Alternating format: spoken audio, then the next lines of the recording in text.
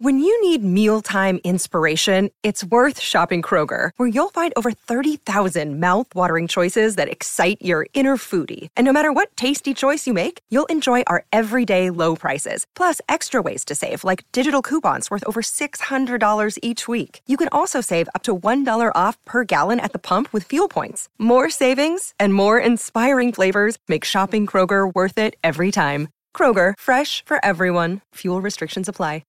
Every one of us has heard the call. Brothers of true metal, proud and standing tall. Welcome back to the Metal Exchange. Justin and Chris here with you for another week. We go back to 1992. Our second Manowar episode, and it's been quite a while since the first one. I think that was one of the first 5 or 6 episodes that we did, so looking forward to that. But before we get to some Manowar, how are you, my friend? I'm good. When the metal exchanges in town, speakers explode. So. That they do.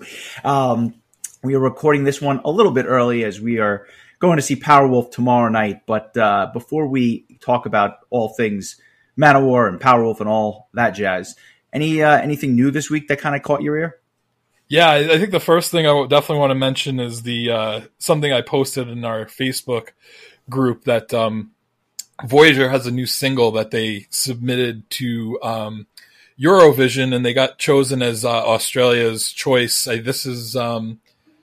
Is this the second year in a row that they have been chosen? I think they were chosen last year as well, or the year before that. Something like that. I think that's right. Yeah. So it's a new track called Promise. It's just that synthy kind of like, I guess, just to coin a phrase off their shirt, epic electro progressive pop power metal that we've come to love and enjoy. But this is a really good tune as per usual. So give it a listen if you haven't.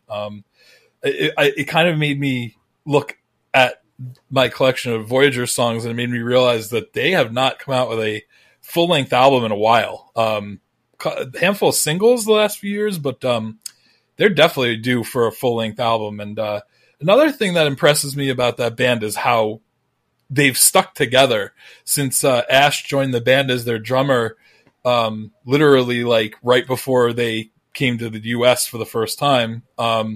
They've had the same lineup of guys and gal, and they really just seem like a real tight-knit group, and couldn't be nicer people. I've had the pleasure of meeting all of them, and I am psyched for all the success for them because they truly deserve it, and this single is really, really good. So yeah, I'm hoping that this kind of could be the lead single for a new album or something like that, and that it kind of catapults them into the next stratosphere. I sometimes feel that it's harder with Australian bands just because they're so far away from Europe and obviously North America that like doing tours is a real major production. And for whatever reason, like, you know, they're not invited to the festivals like Wacken or I don't think anybody from Australia has played 70,000 Tons. I know there's a lot of people that have been clamoring for Be'lakor and other bands as well, but for whatever reason, it just never seems to materialize. I'm all for, once Voyager blows up, headline tour in the U.S. with Vanishing Point, Lord, and Black Majesty. So sign me up. I'll get multiple shows. I'll get multiple shows on that tour. Aussie Mania running wild. Yeah, I like it. I have to be honest. The only album that I really thought this week that came out, that really kind of was interesting was the All My Shadows album. And I think the reason for it is because I still don't understand why this album came out under this moniker and not under the Vandenplas like banner, because I don't really hear that much of a difference between the last few Vandenplas albums and this album. Is it on a different label? Is that why? I think it's on Frontiers, but my understanding, if memory serves, was that the last Vandenplas album was actually on Frontiers, which is a bit of a departure for the label, but, you know, like I said, under the same umbrella, so they've been with them for a little while. What were your thoughts on this album? Did you have a chance to listen to it?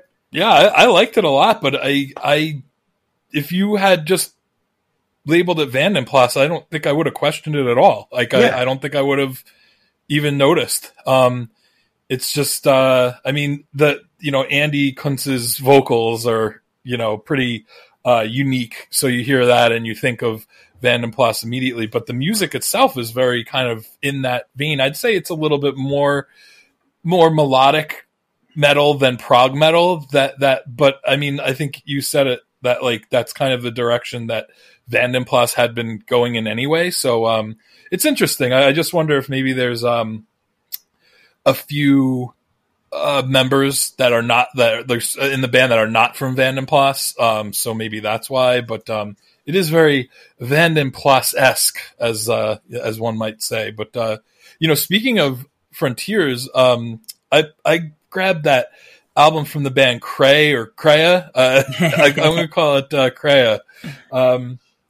And speaking of just like good old fashioned melodic rock, melodic metal, they have a new album called Weightless, and it's really good. I liked it a lot. I had only heard like one song from this band previously, and I think it was through you. I don't know if they were on one of your lists, not last year, but maybe the year before, or the year before that. But that's kind of why they were on my radar. And after Crown had such a really great album this year, like I feel like this is right in that kind of in that same vein. But also, I don't know if it's quite as good as the Crown album, but it's still quite an enjoyable listen. Just super catchy, hooks galore. I like this one a lot. How about you? Did you get a chance to listen to this? Yeah, it was good. I don't.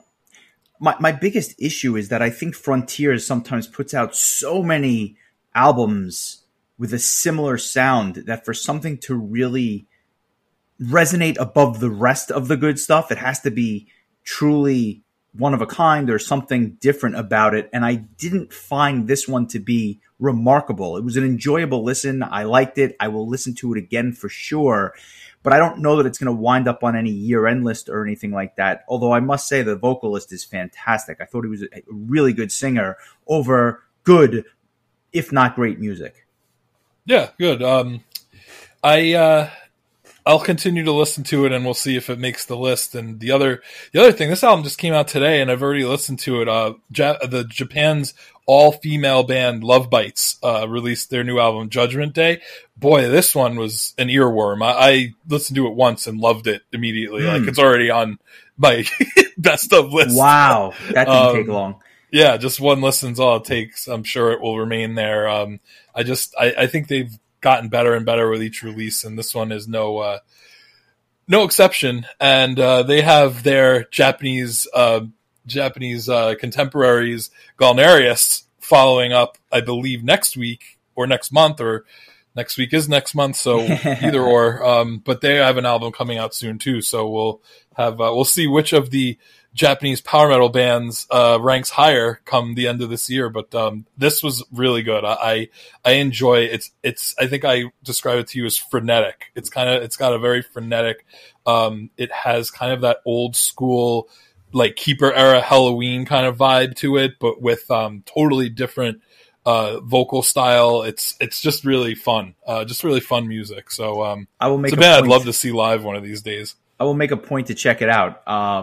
I know that you were looking forward to it, but I know that by the same token, it kind of just dropped on our laps today. So I'll definitely give this a listen, and I'll report back. I literally pre-ordered it yesterday, and then I woke up this morning and I had an email that's from iTunes. I was like, "Your album is now released." I was like, "Oh, well, that was quick." So I popped it on, and it was very enjoyable. Nice. So yeah, we've both talked about it privately, but this year is off to a really great start compared to where we were at this time last year. Almost 2 months in, and there's a lot of really strong albums that have already been dropped. So yeah, for my money, much better start than last year. I don't know that. I don't know. I'll say it this way: I don't know that anything that came out in the first 2 months is a lock for my album of the year or anything like that. I mean, there's a long way to go, but just the consistency of the releases I thought was a little bit higher quality overall than that of last year. Hey, at this same point. to be fair, your album of the year was on at the top of your list from the previous year. So. Right. Oh, I know, but I don't expect that to happen this time. I think that something will come along that will grab me, and quite frankly, it may be Sleep Token. My album of the year may be your disappointment of the year, but we'll get there, and we'll get there. It's going to be like Evergrey. If it makes my list at all, we'll call it a win. Nice. Until I force us to cover it in a few months, but we'll get there. Let's talk Manowar. Let's talk the Triumph of Steel. September 29th, 1992. So we were 10 when this came out. Just a little peek behind the curtain there. A different lineup than their previous releases. Eric Adams, not the mayor of New York City, but the vocalist for Manowar on this one. He's the mayor of New York City in our hearts. That's right. The mayor of Auburn, New York. And then also Joey DeMaio, of course, on bass. But unlike prior albums, David Shankle on guitars for his one and only Manowar album appearance, and Kenny Edwards, the Rhino, on drums. If I would have told you that this was a different lineup, would you have known it? I think I would have guessed. I feel like the change from Kings of Metal, I don't know if change is the right word, but just the evolution from Kings of Metal to Triumph of Steel, like it's definitely a different vibe. But then again, like the album that we covered in the infancy of the podcast was Fighting the World, which came out prior to the year before Kings of Metal. And that album was a little bit different too. I think they were kind of going for a little bit more radio friendly, MTV friendly kind of sound with blow your speakers and what have you. Kings of Metal, I would argue, was their finest album, their best start to finish. Had some of the greatest songs. It was just vintage Manowar. And then this one, Triumph of Steel, almost feels a little bit experimental, especially with this, 20 plus or 28 plus minute epic to kick things off. And then just some songs that just, the rest of the album just has no flow. It's a very strange selection of songs, some of which are really, really good, and some of which just aren't. But yeah, I think I would have guessed that there may have been some sort of personnel change. I mean, Joey DeMaio has always been kind of the ringleader of this circus.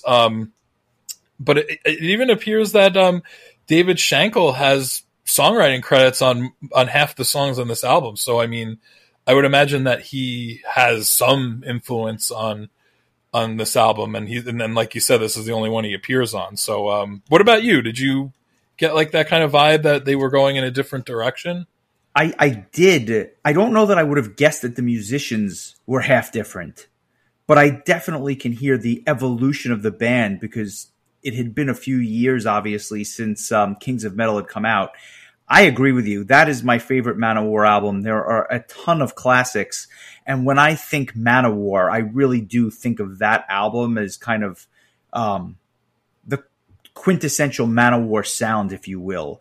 This one is such an interesting ride, no pun intended, just because, like, number one, there's a nostalgia factor, which I'm sure we'll get to in a second, but also I feel like they were definitely experimenting here, because this is so different than the prior album.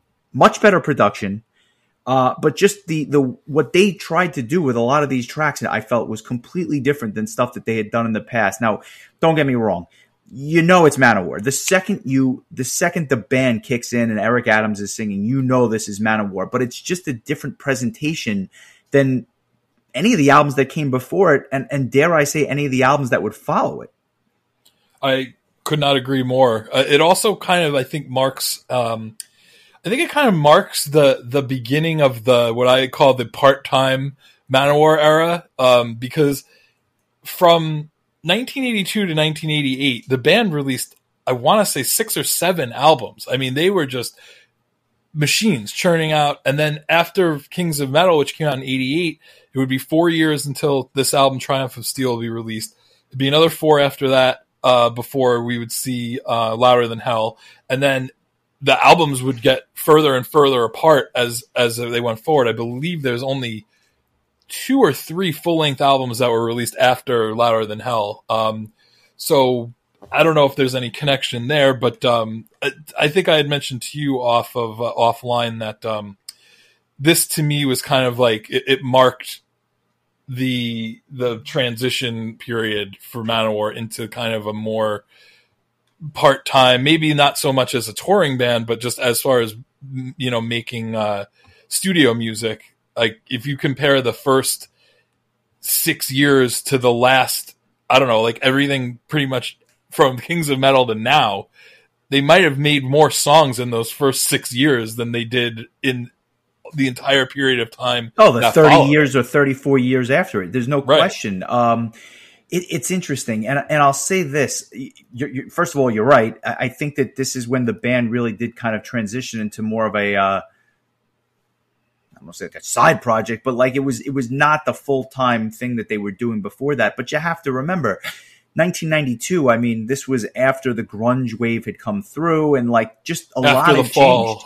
Yeah, I mean, it was the battle. It was the battle of Hector and Hector Falls. But like, it's just things were so different by 1992. So maybe that's part of it.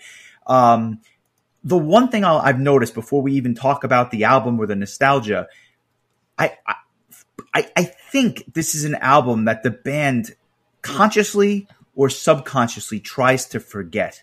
Not because they don't love the songs, but like they never touch this stuff live, really. Like they're doing a tour now. I was looking at set lists earlier today. They are basically touching all of the old albums, but they don't go anywhere near this one. And I found that to be kind of interesting because maybe it was the fact that Schenkel was a one and done. Maybe it's the fact that Joey DeMille didn't write the entire album by himself. I don't know what it is, but for some reason, they don't really play any of this stuff live, and I'm kind of curious as to why. I don't really know if there's a story behind it. If there's a Manowar fan out there that wants to tell us, I'd love to hear it, because this is, in many ways, a forgotten classic, and in other ways, I can understand why they don't go near it. Yeah, I mean, now that I'm kind of taking a look also at the set list, and I mean, there's just a lot of stuff from that early era that just doesn't get played. But I mean, the fact that they didn't play anything from this album might say something, because they do play at least a song from Louder Than Hell and 2 songs from Kings of Metal and 3 songs from Fighting the World. And there's like I feel like there's like the whole early years of Manowar kind of get skipped over. They played 2 songs from Battle Hymns and 1 from Into Glory Ride. And that's it from the Fighting the World era, which I think they released at least four albums prior to that.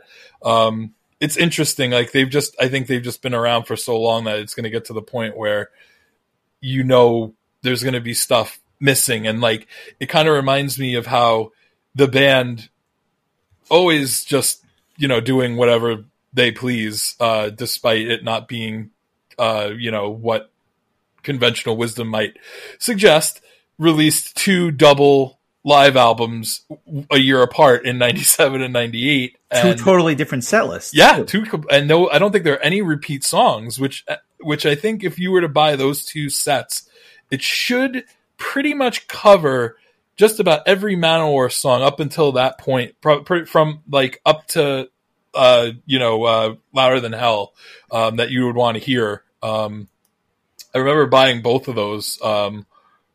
I don't think I've listened to them since high school, in all honesty, but it's interesting. I feel like they've definitely just that band, the kind of band that's been around for so long that you're gonna nitpick the set list, because there's just so many great songs that they're bound to skip a bunch that you would consider your favorites. And correct me if I'm wrong, but this was one of, if not the first, like real metal band that you got into. Yeah, this was the second metal album I ever bought. A Handful of Rain was the first. And man, I actually do remember going to the Tower Records on Old Country Road, and my dad bought me this CD. And I remember when I bought Handful of Rain, I was basically at Handful of Rain and Gutter Ballet in my 2 hands, and was like basically deciding, do I want the album with Chance on it, or do I want the album with Gutter Ballet on it? And I went with, I mean, it was basically a coin flip. I went with A Handful of Rain. I guess when I went to pick out another album, I wanted another band, and being that, there's only so many metal bands in 1997 that you're going to find at Tower Records, I saw this album sitting there, and I knew Metal Warriors from the mixtape that Ralph had made me, and as a matter of fact, was the very first song on the tape, which was like a pretty amazing intro to my metal fandom, and I'll talk more about that when we speak of the song proper, but for whatever reason, this was just the album that I chose, and so I had basically been listening to just Handful of Rain and the mixtape Ralph made me, like, just repeatedly. I listened to Handful of Rain so many times that I didn't listen to it for years because I was just so sick of it, and now I can finally go back and listen to it again.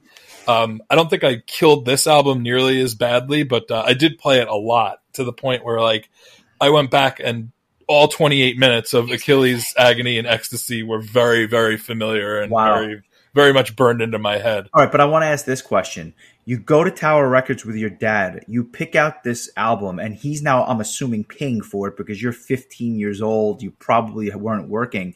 Let me ask you this. No, I didn't have any disposable income until I was 22. So some would argue you don't have any at 42, but that's not the point. But my question is, when he's paying for this and he's looking at the album cover, what the fuck is your dad thinking? Because I'm just glad that he didn't take it out of the liner notes and pull out the full length poster with the naked ladies writhing around. That thankfully he just only saw the 1/6 of the artistic masterpiece that was this cover. I mean, I don't know.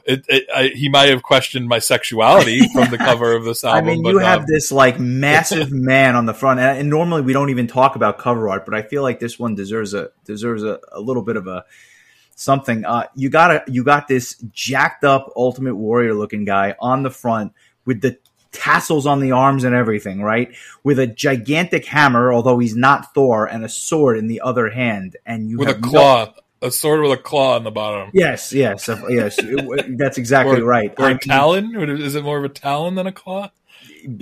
Now think about the cover of Handful of Rain, and there might be reason to question: does he like girls? Like, based on these two albums. Well, if you would have shown your dad the rest of Triumph of Steel, I think that he would have made a lot more sense at that Maybe point. He would have been a Manowar fan. It very well might have been.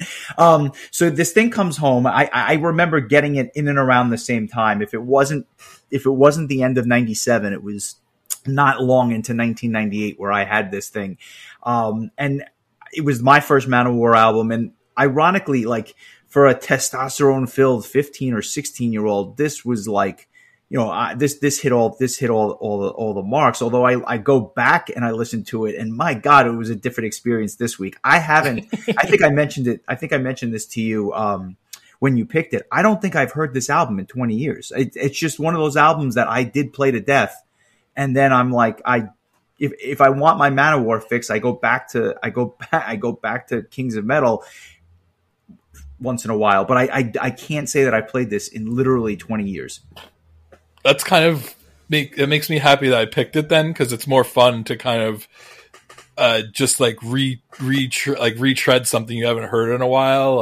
I mean, the one thing this album has on Kings of Metal is that it doesn't have Pleasure Slave on it. So it doesn't. But I'll say this: we talk about meaty albums. This thing clocks in at almost 70 minutes, and let's just get into it. The album kicks off, and you alluded to this earlier, with an 8-part epic called Achilles, Agony, and Ecstasy in 8 parts. It's over 28 and a half minutes long. I have some thoughts I want to share, but before I do, I want you to take the lead on this one. Talk to me about Achilles, Agony, and Ecstasy, and tell me your thoughts in terms of, is it as good as you remember? Is it not as good as you remember? Is it better? Is it one of those things that, like, I don't know. Talk to me about this song, and then I'll kind of get into my thoughts. Sure. To me, this could have been incredibly self-indulgent and obnoxious and masturbatory, and all the words we use to typically describe Yngwie. And it's actually, like, incredibly incredibly deep, really well done. Each part has a very unique and a sound that stands out from the other parts. There's parts of both drum solos and bass solos that can actually, you can envision it being some sort of battle. This is really, really just, I thought this was so cool, and this was beyond, at the time I first heard it, this was beyond anything I had ever heard, because it wasn't like I was growing up listening to, 2112 or anything that was this deep and just had this much depth in one song. And I thought it was really interesting, this quote. I have to read this quote because to me, it's really cool. So this was from a professor in classics from Bologna University in Italy. And her name is Eleonora Cavallini. And she actually wrote about this song, and said, Joey DeMaio's lyrics imply a careful and scrupulous reading of the Iliad. The songwriter has focused his attention essentially on the crucial fight between Hector and Achilles, has paraphrased some passages of the poem, adapting them to the melodic structure with a certain fluency and partly reinterpreting them, but never altering or upsetting Homer's storyline. This is clearly spoken by somebody else, not me. The purpose of the lyrics and of the music as well is to evoke some characteristic Homeric sceneries, the raging storm of the battle, the barbaric ferocious exultance of the winner, the grief and anguish of the warrior who feels death impending over him. The whole action hinges upon Hector and Achilles, who are represented as spectacular characters divided by irreducible hatred and yet destined to share a similar destiny. Both are caught in the moment of the greatest exaltation as they savagely rejoice for the blood of their killed enemies, but also in the one of the extreme pain when the demon or daemon of war finally pounces on them. Furthermore, differently than in the irreverent and iconoclastic movie Troy, in Achilles' agony and ecstasy in 8 parts, the divine is a constant and ineluctable presence, determining human destinies with inscrutable and steely will, and despite the generic reference to the gods, the real master of human lives is Zeus, the only god to whom both Hector and Achilles address their prayers. So, you mentioning that the guy on the cover looks like the Ultimate Warrior, that quote goes right out of an Ultimate Warrior interview. But but the command of English language is both better than me and Jim Helmer. I know. So. I was really impressed that scholars at a university would study this song because it was so deeply rooted in this whole Iliad book or whatever. I think it's just a really impressive piece of music. And I had read somewhere else that there was I guess that somebody had mused that Manowar maybe were going to do like a concept album, and it just didn't pan out, and they just kind of kept this and then just wrote a bunch of other songs instead. So I'm not sure if any of that is true, but even so, like I just feel like this is just a really, really cool piece, and unlike anything we've ever really talked about on this podcast. You used a series of adjectives. I will paraphrase and name some of them because I don't know that I shockingly not one of them. You said, I think, over the top, self-indulgent, masturbatory, long. I mean, all of these things. And then I think you pivoted and said, but it's not any of those things. And I completely and wholeheartedly disagree. This is all of those things and more, but it's still awesome. This is over the top. It's self-indulgent, but not to the point where it actually disrupts from the song. In other words, it is. I'll just give you a little flavor on this. The drum solo is, I think, 5.5 minutes long. Literally 5.5 minutes of drum solo. And I could be wrong about that, but it is very, very long. And then we have a bass solo later on, which is like a 3 or 4 minute bass solo. And I'm sorry, a 4.5 minute drum solo. But still, like, my point is long, long solos. But what this song does is it meticulously lays out the battle or the emotion that they're trying to evoke from each one of these separate sections. I'm not going to go through the whole thing. It's a very long song. If you've never heard it, do yourself a favor. But the way the whole thing starts off with this like anthemic, epic sounding march into battle, and the way it ends just frenetic and fast, and the way that the solos are kind of interspersed in the middle, there is a quiet genius to this. And when you think back that the last album they had done was Kings of Metal, which is a bunch of 4 and 5 minute songs for the most part, this is nothing like that. But I would say one thing: it doesn't fit at all with the rest of the album. And I often wonder, should this have been like a standalone EP, like There a Change of Seasons? Yeah, it could have been. But because to be fair, it's still been 40 minutes.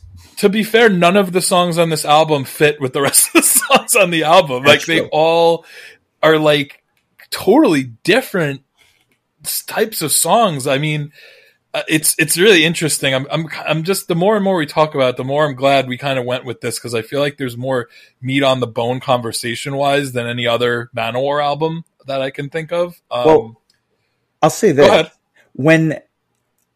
when I was younger, I definitely did not appreciate this song. And I can't tell you how many times I would put the album on and start with Metal Warriors and then play the rest of the album. So I was very familiar with tracks 2 through 8, but I was not as familiar with the opener because, I don't know, 16, 17-year-old me couldn't sit there for 30 minutes and listen to it. So I have a distinct memory of being in the car and my parents, probably my dad, driving to somewhere to look at a college.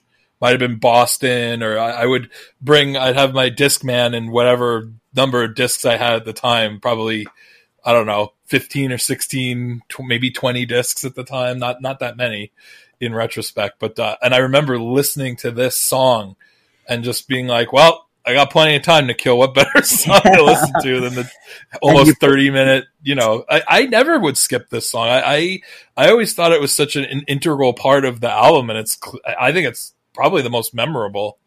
Well, in retrospect, I probably shouldn't have skipped it. I'm curious to see, if you left Long Island and you hit play, did you make it to Boston before the song ended, or were you just outside of Providence? But nonetheless, very, very interesting. I'm glad that I got to go back and listen to it a bunch of times this week, and definitely different from anything they would do going forward. And then they go right into Metal Warriors, which is the shortest song on the album. It's under 4 minutes, and quite frankly, would have been the opening track on virtually every other Manowar album that it was on, just because it's like the perfect opening track. So going back to the original mixtape, the intro to this mixtape was just vintage Ralph. It starts out with what's known as the 2001 intro that came from a Rush bootleg that Ralph had, and it's just 2001: A Space Odyssey.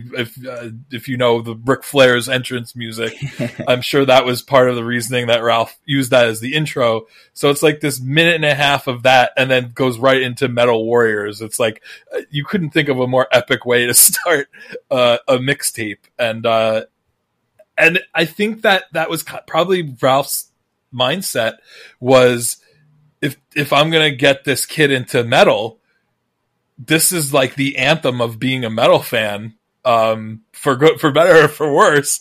And I think it was a really good choice. And it was never my favorite song on that mixtape, but I also thought that like it really set the tone for not just what the tape was going to entail, but like what the next 30 years of my life was going to turn into. Yeah. I mean, it's kind of crazy, but, so it's a song I've always liked. It's corny as hell, but so is 87% of Manowar's catalog. Being generous. It's a perfect intro song. It's short, it's sweet, it's to the point. It's not terribly fast. It's actually kind of more like mid-paced, if anything else.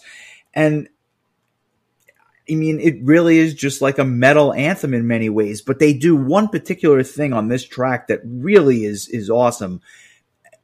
Forget the classic Manowar riffage and forget about the fact that the lyrics are just, plain atrocious. I love how they have that first, how do I explain it? I guess we'll say like that first verse, right? And like, they go into the chorus. It's a chorus that they would repeat throughout the entire song. But before they finish that first chorus, they start the second verse. And I always thought that was a cool touch where it just like, it was an overlap between the chorus and the verse, which is something I had never heard up until that point. And it still sticks out every time I listen to this song. That's a really cool thing to notice. And like, I don't know that, like, I realized that it happened, but never really thought about it, but you're completely right. And that is very cool. I also think it should be noted that about halfway through the song, you hear Eric Adams do his vintage, like, screamy vocals that are just unbelievable. Nobody has ever, to me, sounded like this guy. I think he's one of the absolute gems of metal vocals. I probably should have mentioned too on the first track, there are a lot of instrumental parts like we mentioned, but also like the parts that Eric Adams has to do, there's, soft, quiet singing that he does, and then there's just bombastic, screamy type stuff. Like he's such a talented guy, and he's always just been kind of, I feel like, pigeonholed as this like kind of Manowar meathead type guy. But I mean, he's such a talented vocalist, and even in this song, that's such a kind of paint by numbers kind of metal anthem, goofy lyrics. Like when he just starts that just beastly, like high pitched vocals, it's nobody does it quite like him. And just, it's interesting how like the first half of the song is just him singing normal, and then the second half he's just like screaming. Just kicks it into a whole other gear. So it's a cool song. I it's probably not even in my top maybe 10 or 15 or even 20 Manowar songs, but it's one of the most important songs to me as a metal fan, just as far as what it means to the beginning of my fandom. I'm totally with you there. It goes into this song called Ride the Dragon, which is another one that I never really paid as much attention to. It was kind of just on when I would play the album. But a couple of things about this particular track. Number one, how they get their instruments to actually sound like a dragon screeching is kind of phenomenal. It's like really well done. They start with it, they end with it. I think there's a section in the middle where it happens too. It's just a really cool sound effect that they're able to do, and I have no idea how to do it. And I guess the Game of Thrones fan in me really thinks that this should have been part of the show because it fits so perfectly. It's fast, it's heavy, and honestly, it's more enjoyable than I remembered. I remember when we listened to Fighting the World, a lot of it didn't click with me. It was just a little too cheesy.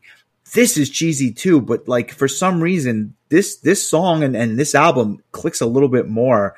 The drums and the guitar, I think, are the two biggest standouts, though, and I just think of how awesome it would be to see something like this song live.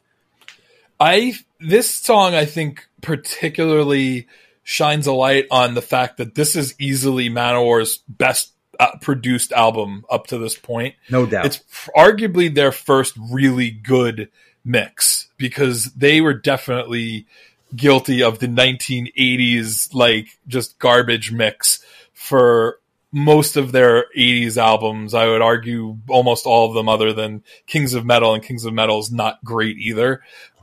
This is a marks, and it could just be a sign of the time and technology improving into the 90s. But this song never really registered with me as a kid, and I think it's because it followed a 28-minute epic battle song followed by like a song that I knew really well from listening to the mixtape.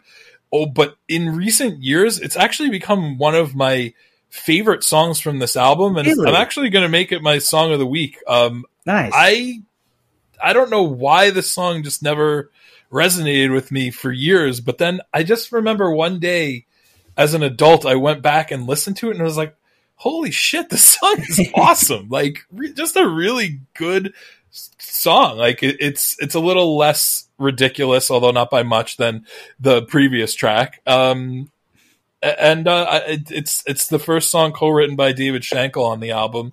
I just think it's a really cool song that I just kind of got lost in the shuffle over the years. But now that I've gone back, and I think re-listening to the album this week kind of cemented my feelings about it. I don't know if I would call it the best song on the album, but it's the one that I think I am most excited to hear nowadays. So we'll give it a listen, and then we'll continue on.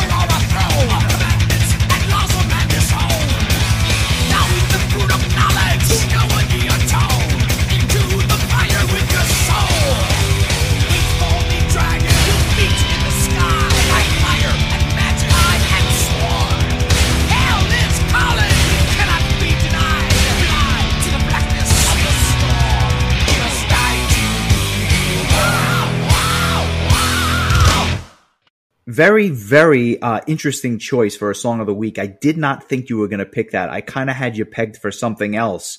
It also has that like kind of signature Manowar guitar chug where it's just like yes, like it's you'll hear it again probably in the next song. Like it's just very typical of their sound. But I don't know, man. This is it's so fun to me when a song that I've been aware of for 25 years like kind of comes on later in life, and you're just like, oh wow, that was a much better song than I initially had thought. So yeah, good. That was a cool song. Your thoughts on Spirit Horse of the Cherokee? This was a song I loved as a kid, and for some reason I always found myself really enjoying this one, even though it's not a song that I think most people talk about.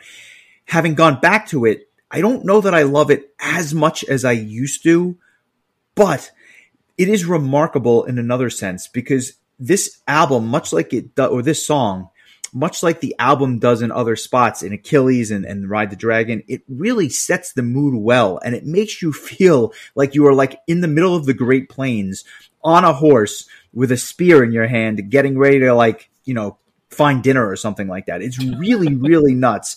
And I like how the chorus is this big, bright sounding chorus, almost uplifting in a way.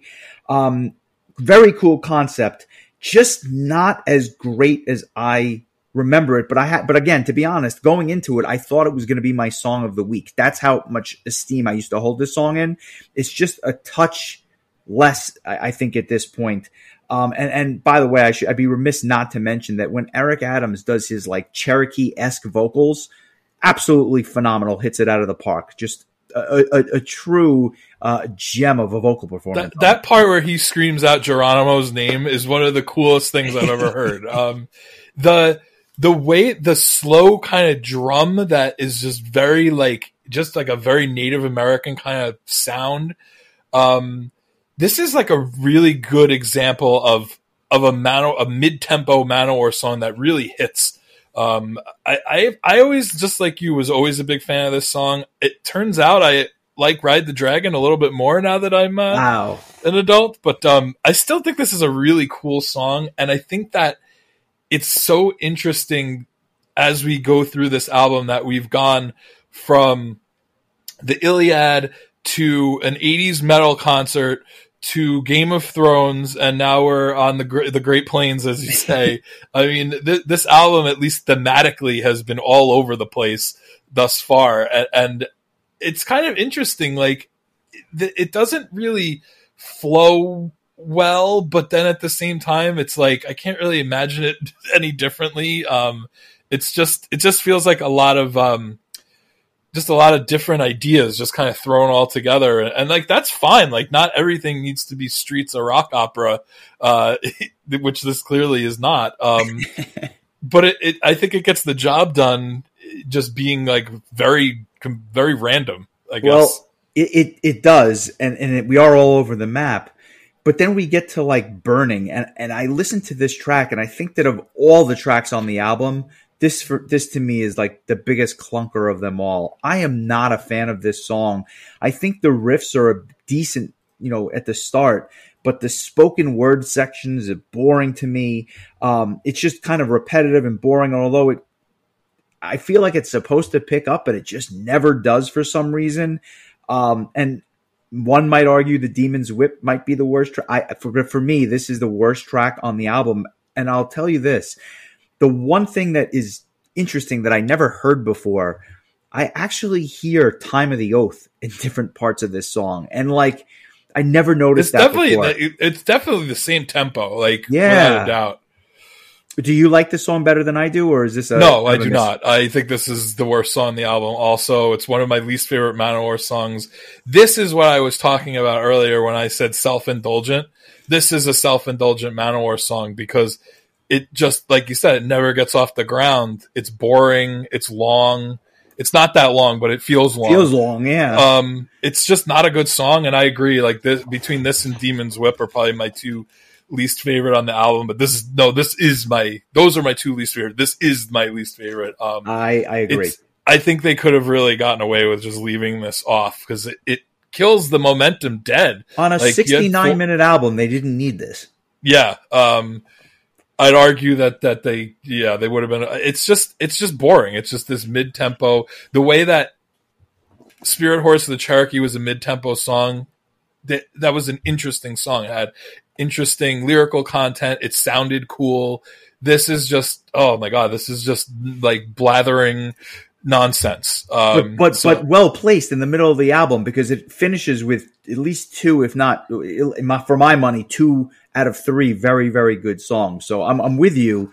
But then you get the Power of Thy Sword, which is, again, as a 15 or a 16-year-old, so freaking cool. And the way that he's like, you hear like the sword unsheath, and he's like, it sounds like he's sharpening the sword. It's really, really freaking cool. And if you listen to this song on headphones, the first sword comes out of the left. Yep. The left channel. The other sword comes out of the right channel. It sounds really freaking cool if you're listening on headphones. I'm with you. And to me, for like my money, this is like this song is kind of a throwback with better production to some of the older albums, and I love it. And I think it's like some of the catchiest verses on the entire album, a very good chorus, and then everything kind of quiets down, which I don't know that it was necessary, but you know what? It's Manowar, so you know what you're going to get, and then it picks back up again, and it ends really strong. I like this track a lot. Another candidate for Song of the Week, but I'm not going to choose it. This is... I think this is probably the best song on the album. Just pound for pound. It's just everything about it. It just is constantly interesting. I think I would argue that the part where it slows down actually just builds the end of it up even stronger. I think it's just such a cool song. I know Rhapsody did a cover of it that I thought was really cool, but I don't know, man. When I first got this album, this was the song that completely grabbed my attention right away. Already knowing Metal Warriors, I think it was the second, or actually it was the first Manowar song I would use on a mixtape. It might have been the very first mixtape I made. I just thought that this song was so cool and unlike anything I'd ever heard of before. Just a really, really cool song. As opposed to, say, the Demon's Whip, which is track 7. Yeah, the Demon's Whip is I think, I listened to it and I liked it better than I remembered it. Better than I remember it. It's just not good, but it's better than I remember. Yeah, it's too long and it's stupid. Yeah, it starts off really, really slow, and you kind of wonder where that is quiet, slow. Where is it going? It's going straight to the astral plane where it belongs. That's what I actually have in my notes. Just cut the track. You just don't need it.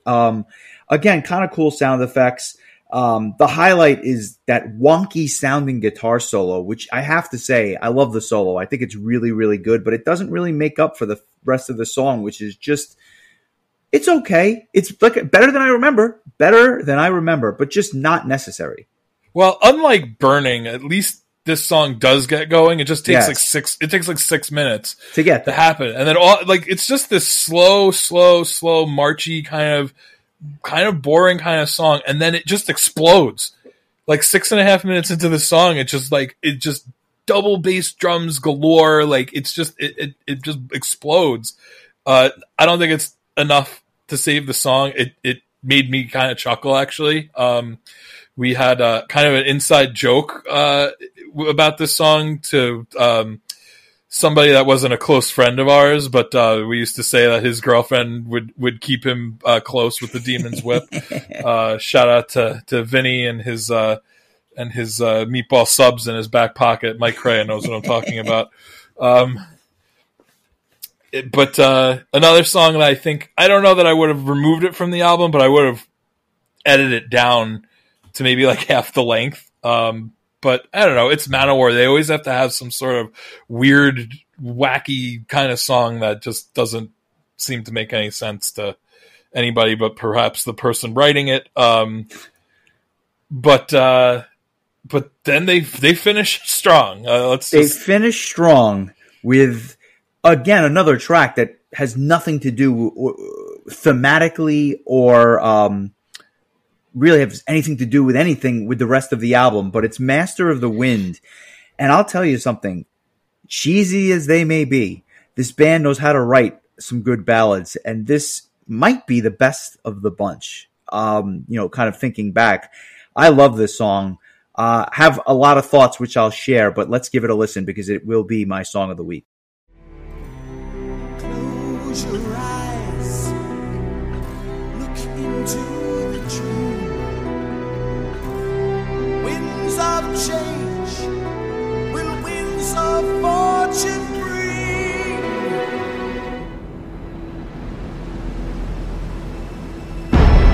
Fly away to a rainbow in the sky.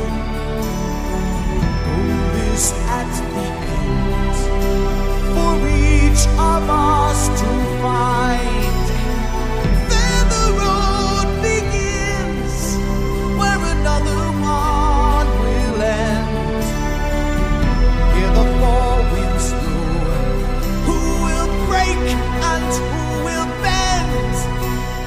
All to be the master of the wind. Fly away.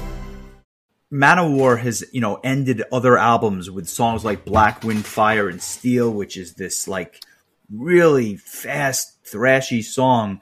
And here they go the exact opposite approach with a ballad. And I love how it's this slow, epic build. I think the vocal lines are beautiful and the orchestration fits the song perfectly. Nothing is as bad as it seems. And I just think that's such a beautiful line. Shout out to others. But like there's something about this song and the way it ends is just so good. And it like puts a smile on my face to end the album. And the reason I made it my song of the week, honestly, is because after the first listen, it has been stuck in my head all week and I can't stop singing it. It's like to myself.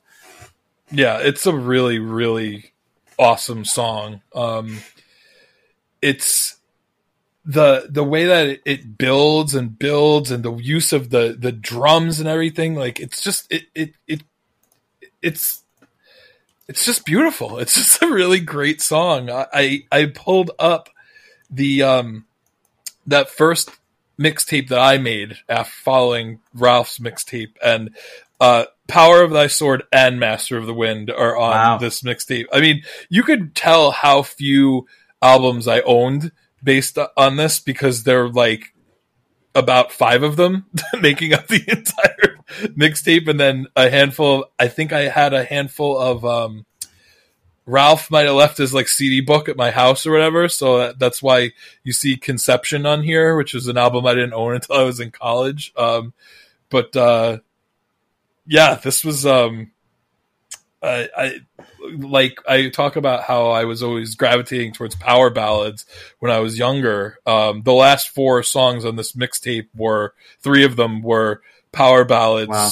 It was Master of the Wind, Take Away My Pain by Dream Theater, and Believe by Sabotage. So basically wanting to cry at the end of this. Yeah, I think I was something of a sap when I was a teenager. Either way, I'm very happy that you picked this album. It was definitely a trip down memory lane, to say the least, and it brought back a lot of nostalgia. And it held up better than Fighting the World, I'll be honest. Like, it definitely held up better than Fighting the World. If you want our thoughts on that, go way, way deep into the archives for some of our initial thoughts on that album. On a scale of 1 to 10, what are you giving this? Oh man, this is one I feel like one of the struggle with this. Yeah, one of the harder ones to rank. I think I would probably give it an 8. I think that the strong songs, which are really pretty much the whole album to me, other than Burning and Demon's Whip. The rest of the album is excellent. Like, really, really top of the line. Just really good Manowar style metal. I love the 30-minute epic. Metal Warriors is an anthemic classic for me and has nostalgic value. Like I said, Ride the Dragon was just a late in life surprise. Spirit Horse of the Cherokee is just a really good song, and Power of Thy Sword and Master of the Wind, as proven by being placed on the mixtape many years ago. It's just it's dragged down by a couple of dud songs, unfortunately, but otherwise it's a very good album. And I still think that Kings of Metal is their best, but this might be their second best as far as I'm concerned. In terms of completeness, you might be right. It's a 7.5 for me. I thought it was a really good listen. It was higher than I thought I was going to give it. And it certainly has that nostalgia factor as well. But top to bottom, it's one of their better, if not maybe their second or third best disc. So good choice, good choice. I want to talk about next week's request, but before we get there, at least in some detail, some tour news, because there's a number of tours that were announced this week that were interesting. Guns N' Roses going back and doing another world tour, starting in Tel Aviv, Israel on June 5th. They get over to North America in August, and they're basically doing a run of shows through October. So they will be hitting a lot of big markets, obviously stadiums and, baseball fields and all sorts of things. They're playing in like MetLife Stadium in August, where I was fortunate enough to see them a bunch of years ago. I don't think I'll be going to this tour, but good for them. I always enjoy listening to Guns N' Roses, and honestly, a band that we must cover in the not so distant future, because I feel like we could do a lot worse than doing that. That is a band that I think might be worth doing a career retrospective on, considering that they have about 4 listenable albums. So you're going to make me listen to Chinese Democracy? I mean, I think the one time I listened to it, I didn't think it was that bad, but I'm not super familiar with the Lies. Spaghetti Incident? Which I think Spaghetti Incident was kind of a compilation, right? Yeah. Like, it wasn't really like a full-blown album, but I don't really know Lies that well either. But I just feel like maybe that we just suck it up and talk about the entire... there's a nice 20-year break in between albums. So, maybe we do it in 2 parts. Maybe we do like the classic years and then the other stuff, or something trash. Like that. Yeah, something like that. Another tour that was announced, Moonspell, coming back for another North American run. This one kicks off in Brooklyn, ironically, in about 2 months. April 29th, they're kicking off their tour, doing a run of shows for about a month. What's interesting is they're bringing some bands with them that I wouldn't have guessed, and namely Elaine, who I just saw on 70,000 Tons of Metal. So that was kind of cool. I think they're really gaining some traction, and deservedly so. And then depending on what side of the country you're on, either Oceans of Slumber or in the West Coast, a band called Winter Sea, which is actually really interesting stuff. I kind of wish they were playing the New York show just because I've seen Oceans of Slumber a bunch, but interesting tour to say the least. And then finally, some album news, if you will. One of the bands that we covered in the archives, Merciful Fate, is in the studio and has 3 songs, quote, worked out for their next album. So it'll be interesting to see what that sounds like after decades of not doing anything together. You know, obviously they did the tour, but they haven't released any new music in quite some time. Did you mention the Emperor tour when we spoke last week, or? Yes, I think I did mention that last week. I'll mention it again. Emperor doing a handful of North American dates. I secured my tickets for the New York show. I will not be missing them for sure. They are a really, really good live act. Cool. Yeah, I couldn't remember, even though we recorded the episode 2 days ago. all good. And then next week it's the first Monday of the month, which is Request Monday. But we're gonna tease it a little bit. I'll say this: it is a power metal album. It is a classic album. It is by request. We'll see if you can figure it out. We'll put something on our Facebook social media stuff to see if people can kind of guess what album it is. But obviously, it's something we haven't done before. But I have a feeling that a lot of people will be interested in hearing us cover. Maybe we could do a Clue style reveal where someone would be like, did it come out in the 90s? Maybe. I like it. Was it a band you guys covered already? Maybe. Like, you know, we could do a little teaser. Kind of a, yeah, then maybe by the time, you know, the weekend rolls around, somebody will crack the code. But Accent Star. I will say, yeah, we're gonna do Arwen's. No, I will say I think I can speak for both of us that we're both looking forward to talking about it.